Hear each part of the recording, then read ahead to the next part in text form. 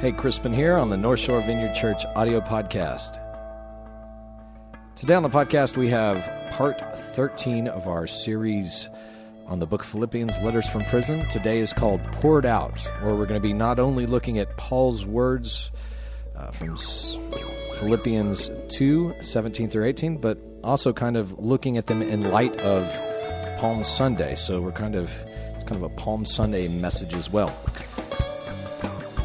Also, don't forget to not show up at our church this Sunday. Show up at the Greater Covington Center, where we're going to be having our Easter service. We're going to be doing a combined service, just one service that Sunday. It'll be at 10:45 at the Greater Covington Center, and it's a service for all ages. We got lots of room, so you can bring friends and family, and we're going to have a good old time. So, hope to see you there, and stay updated with information on North Shore Vineyard, devotionals, and audio from the podcast and other pertinent information at northshorevineyard.org. All right, thanks for listening. Let's head over to North Shore Vineyard, downtown Covington, for the talk.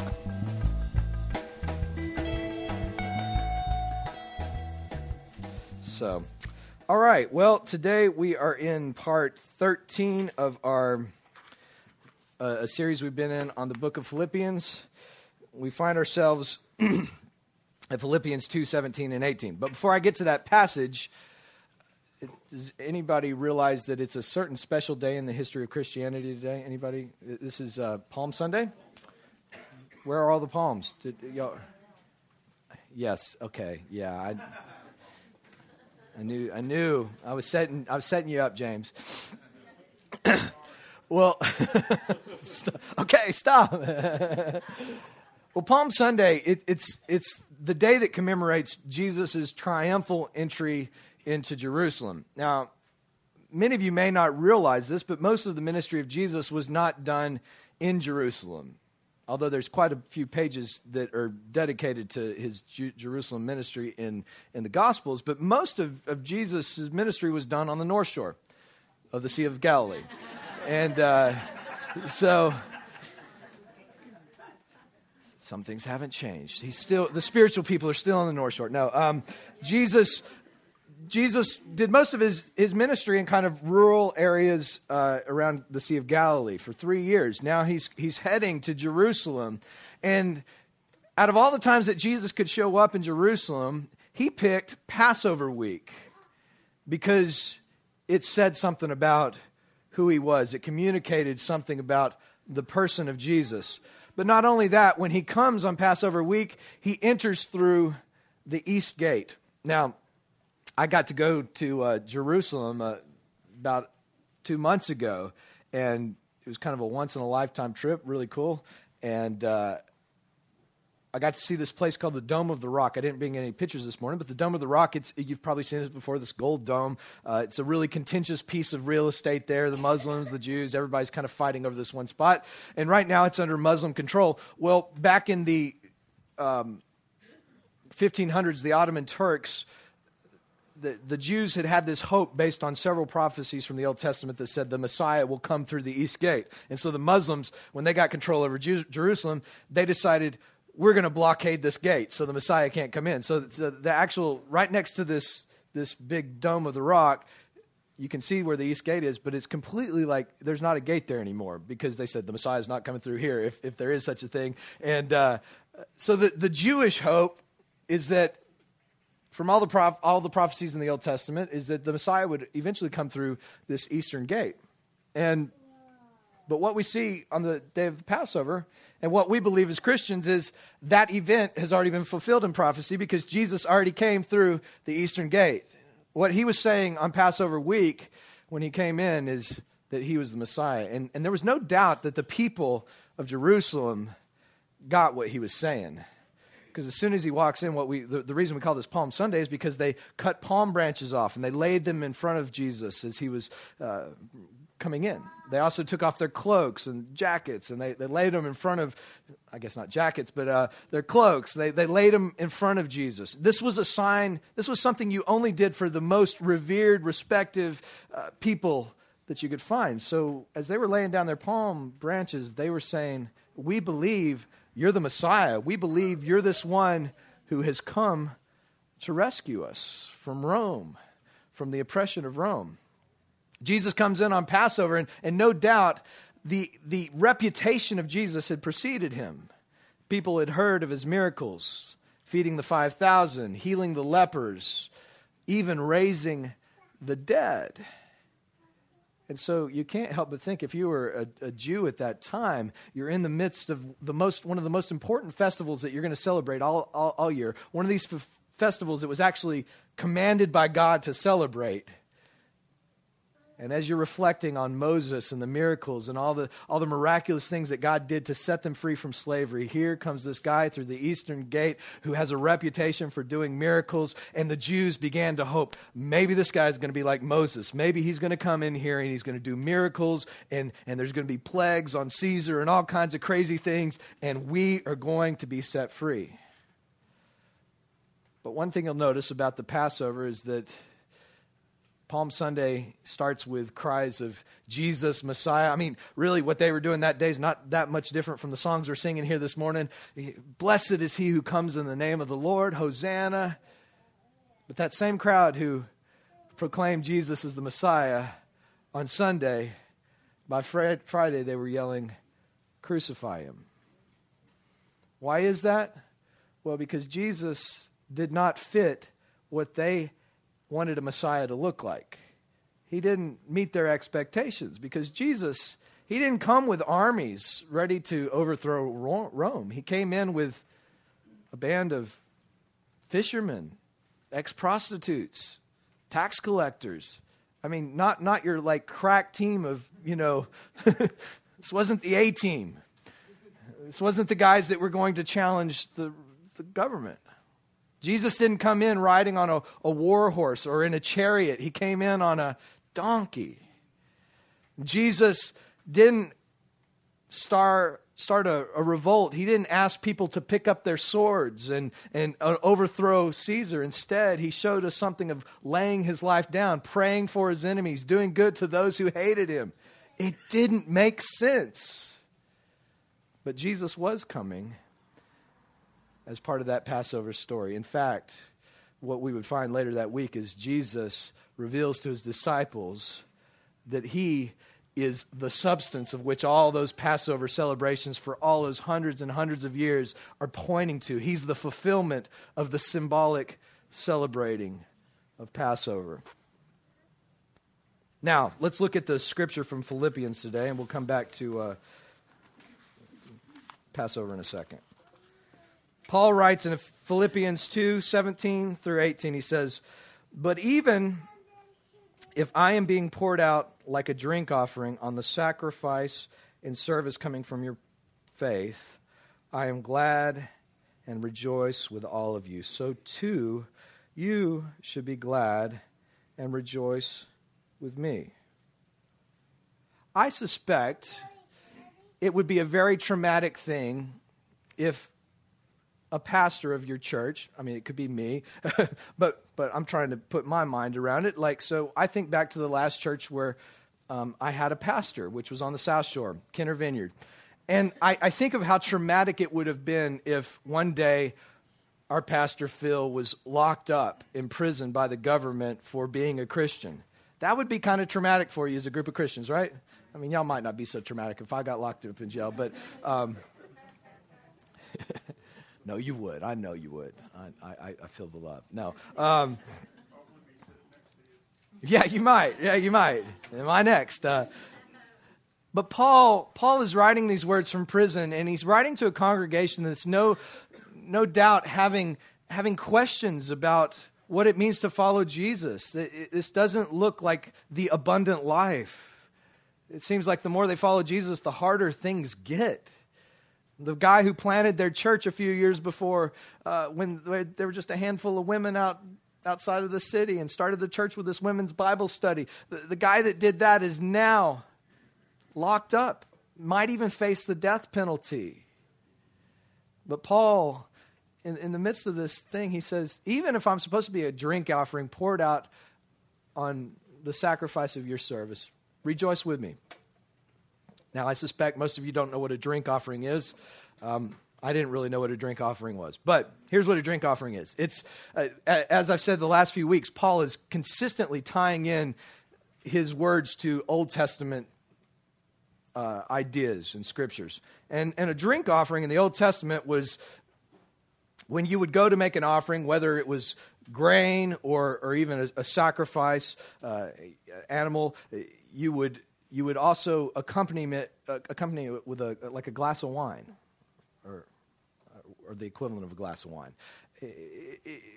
And why would you do that? Why would you take a good glass of wine and kind of pour it out when you present your offering? Well, the idea of wine under the Old Covenant was this idea of joy. So your sacrifice, the thing that is kind of atoning for your sins, kind of setting things right with God, is accompanied with pouring out wine. And it's a symbol of joy at what God is doing. What is Paul saying here? He's saying, look, I know you guys may be getting bummed out at what's going on with me. Some days I get bummed out. But even if I'm just supposed to be poured out on the sacrifice of your service. So he's looking at what the Philippians are doing as a church, as a sacrifice. You guys are sacrificing to follow Jesus. It's not easy. And so even if I'm that drink offering that accompanies your sacrifice and I'm poured out right now, then so be it. Rejoice with me. Don't get discouraged. Be happy. Rejoice. This is a good thing. You know, one thing about a drink offering that I think it speaks of is it speaks of intentionality. In other words, Paul isn't saying my life is going to be spilt for no reason. He says, even if I'm to be poured out is an intentional thing. Paul is in jail, sure, but he's not there for no reason. He's there because he has deliberately laid his life down for the gospel daily. He has followed after Jesus. He's stepped away from all kinds of things that he had in this world, and he's now ended up in this prison cell. No one is taking his life from him. He is offering it. He's pouring his life out. And no doubt that even though Paul has the scriptures from the Old Testament in light when he's saying this, he also has the picture of Jesus. And I think there's probably, this is a great scripture to look at when it happens to be Palm Sunday, because what we see with Jesus and what absolutely offended most of the people in Jerusalem at the time was Jesus, our Messiah. That's the thing that characterized him, is that he was broken and poured out. He didn't try to overthrow things. He didn't pick a fight. He didn't pick a fight with the evil of Rome, but rather he came to defeat the evil behind Rome and behind every other totalitarian regime, every other act of violence, every other act of exploitation that had occurred in the history of mankind. He picked a fight by laying his life down. So Jesus, he comes into Jerusalem on Palm Sunday. But one of my favorite pictures that you can see in the New Testament is when Jesus goes to celebrate the Passover with his own disciples. And I love this because in that evening, this is one he even says in the scriptures before, he says he's longed to celebrate this meal with them. He's looked forward to it because the Passover meal that night, he's going to let them in on something that all the Passovers that have been celebrated since the first Passover were pointing to what he's about to do. Remember Jesus when he got baptized, you might have recalled this, but John the Baptist, when he sees Jesus coming, what does he say? He says, "Behold the Lamb of God who takes away the sins of all the really cool people." Takes away all the sins of the Jews.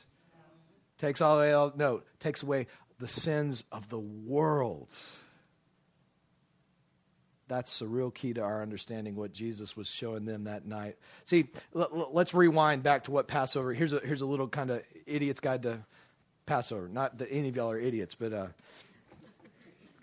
it's more from my understanding. So I'll be the idiot here. But Passover was the final miracle that broke the children of Israel free from their captivity in Egypt. They had been slaves for 500 years. And Moses was raised up to challenge Pharaoh, and he does one miracle and plague after another to try to get to Pharaoh's heart, and Pharaoh keeps hardening his heart. And so finally God says, okay, I'm going to do the last thing here, and this is going to decisively set my people free. He says, here's what I want you to do. You're going to celebrate this new meal. And this is called Passover. And you're going to celebrate this not only tonight, but every year when it gets to this time, you're going to remember what I've done for you. And here's how you celebrate this meal. I want you to put on your travel clothes. You know, put on something comfortable because you're about to hit the road. Pack your bags. And you're going to sacrifice a lamb that night and cook that lamb for dinner. But you're going to take a little bit of that blood and put it on the doorpost of your home. He said, even you're going to eat unleavened bread that night. What's unleavened bread significant of? Well, you don't have time to let the yeast make the dough rise. You're gonna make like tortillas tonight and have them with lamb, and it's gonna be a very quick meal. And so they did that night, and the story goes, the angel of death passes through that night. Every home that didn't have blood on the doorpost, the angel of death took the firstborn. And so the next morning, there's weeping and wailing all over Egypt as they come to find that their firstborn are dead. But none of the Hebrew people have experienced death. And so finally, Pharaoh's had enough of them. He's like, get out of here. Just go. Had enough. Jesus goes into the upper room with his disciples that night to celebrate the Passover. And Jesus is helping them see that all that God did with Israel on the Exodus, it was pointing to him. But instead of Jesus' sacrifice setting just one people group free, Jesus was going to put blood not just on the doorpost of a home, but on the doorpost of the universe, that the whole world, everyone, could be saved. That everyone could experience an exodus from the slavery, not just of an empire, but the enslavery of sin and death, the stuff that destroys the image of God within creation. Jesus takes the Passover meal with his own disciples that night, and he reorients them to, hey, guess what? I'm the lamb. I'm the lamb that will be sacrificed for the sins of the world. And in that meeting that night, he also institutes communion. So we had hundreds of years of the disciples of the children of Israel celebrating Passover leading up to this point.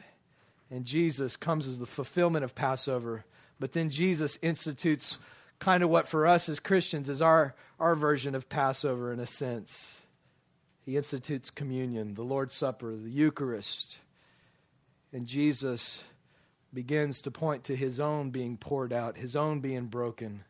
And he says, do this in remembrance of me. You remember me each time you take this meal, but also do this. Live what these symbols are pointing to. You be people who are broken and poured out for those around you. Don't take the way of Rome. Don't take the way of Egypt that is characterized by fighting people with the sword, by trying to overthrow them. No, you live as my kingdom people by being broken and poured out for one another, by serving one another in humility, by loving one another, by leading one another out of bondage and into freedom. So this morning, I want us to take communion together. I'd like to invite my band wherever they are. I see a couple of them here and there. You didn't get a good seat for this part, Andy. I'm sorry.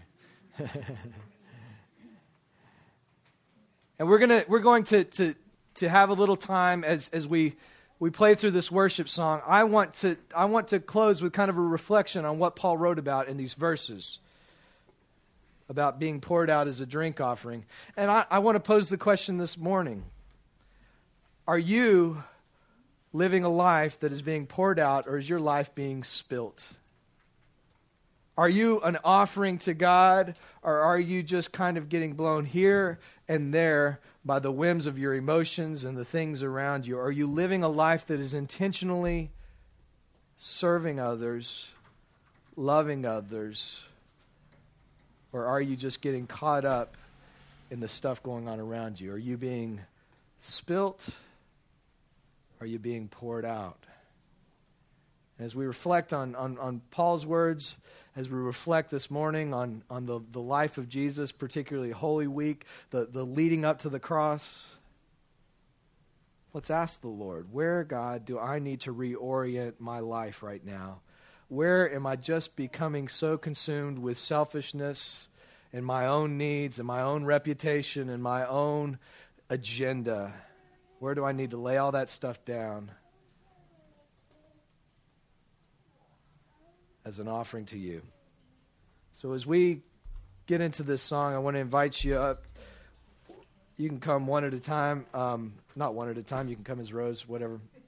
We probably need to work this out a little bit. Why don't we start with the last rows first? As we start playing, y'all can make your way down, and you can take a piece of bread and a cup and bring it back to your seat. We're all going to take this together, but as you go back to your seat, let's just have a moment of reflecting, and then we will all worship together as we take communion.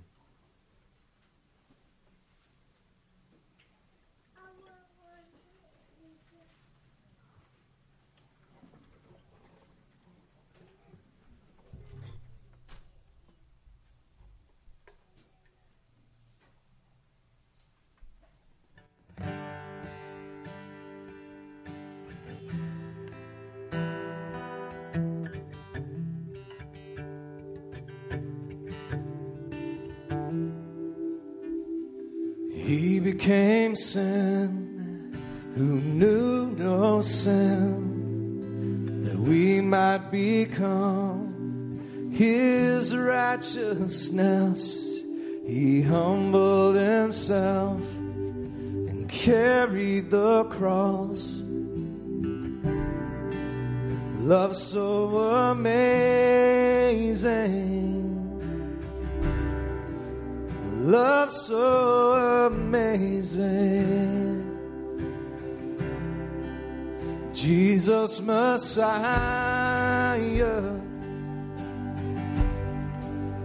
name above all names, blessed Redeemer, Emmanuel, the rescue for sinners, the ransom from heaven, Jesus Messiah, Lord of all.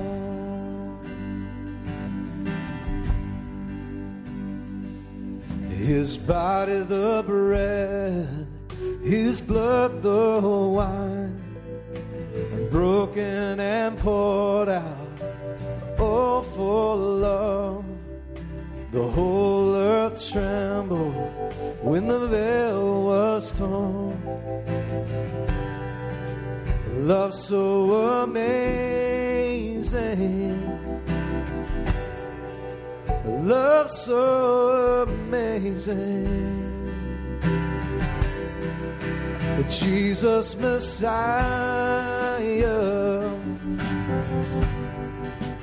name above all names, blessed Redeemer,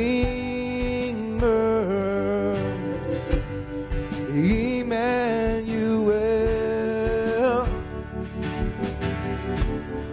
the rescue for sinners, the ransom from heaven, Jesus Messiah, Lord of all. All our hope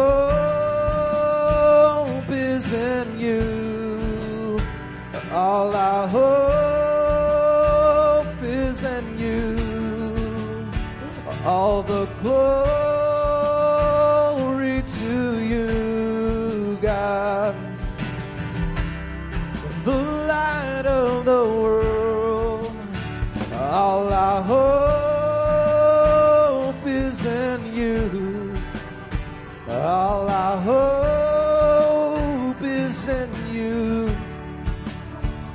All the glory to you, God,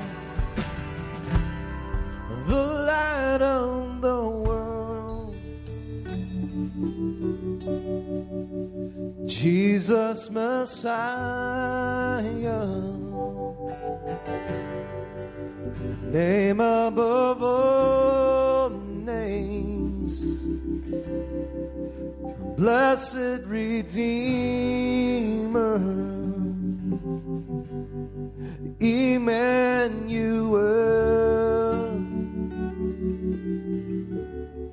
the rescue for sinners, the ransom from heaven, Jesus Messiah,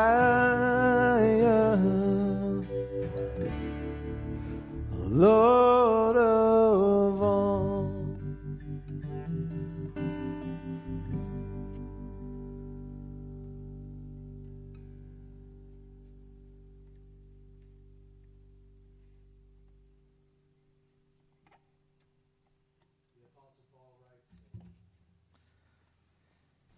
First Corinthians 11, he says this in verse 23, he says, "For I received to you from the Lord what I also passed on to you. For I received from the Lord what I also passed on to you.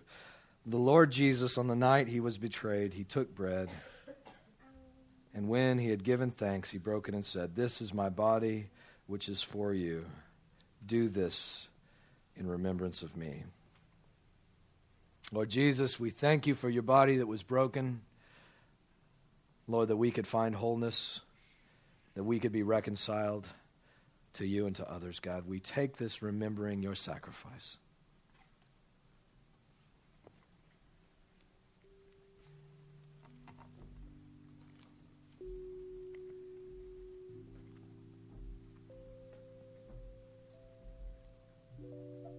In the same way, after supper, he took the cup, saying, "This cup is the new covenant in my blood. Do this whenever you drink it in remembrance of me. For whenever you eat this bread and drink this cup, you proclaim the Lord's death until he comes." Lord, we thank you. We thank you for the blood of the new covenant, God. Lord, your blood that is on the doorpost of the universe, God. You are the Lamb of God that takes away the sins of the world. Lord, we thank you, Lord, that this blood doesn't only represent our forgiveness, God, but a new opportunity for a new kind of life. Lord, help us to live in the light of what you've done. God, we remember you as we take this cup this morning.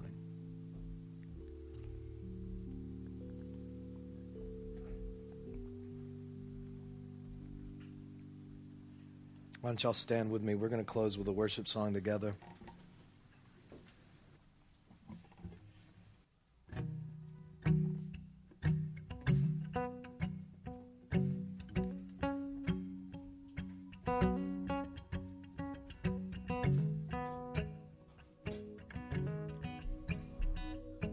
I just encourage you as we worship this morning to just let go and embrace the Lord as we look to him.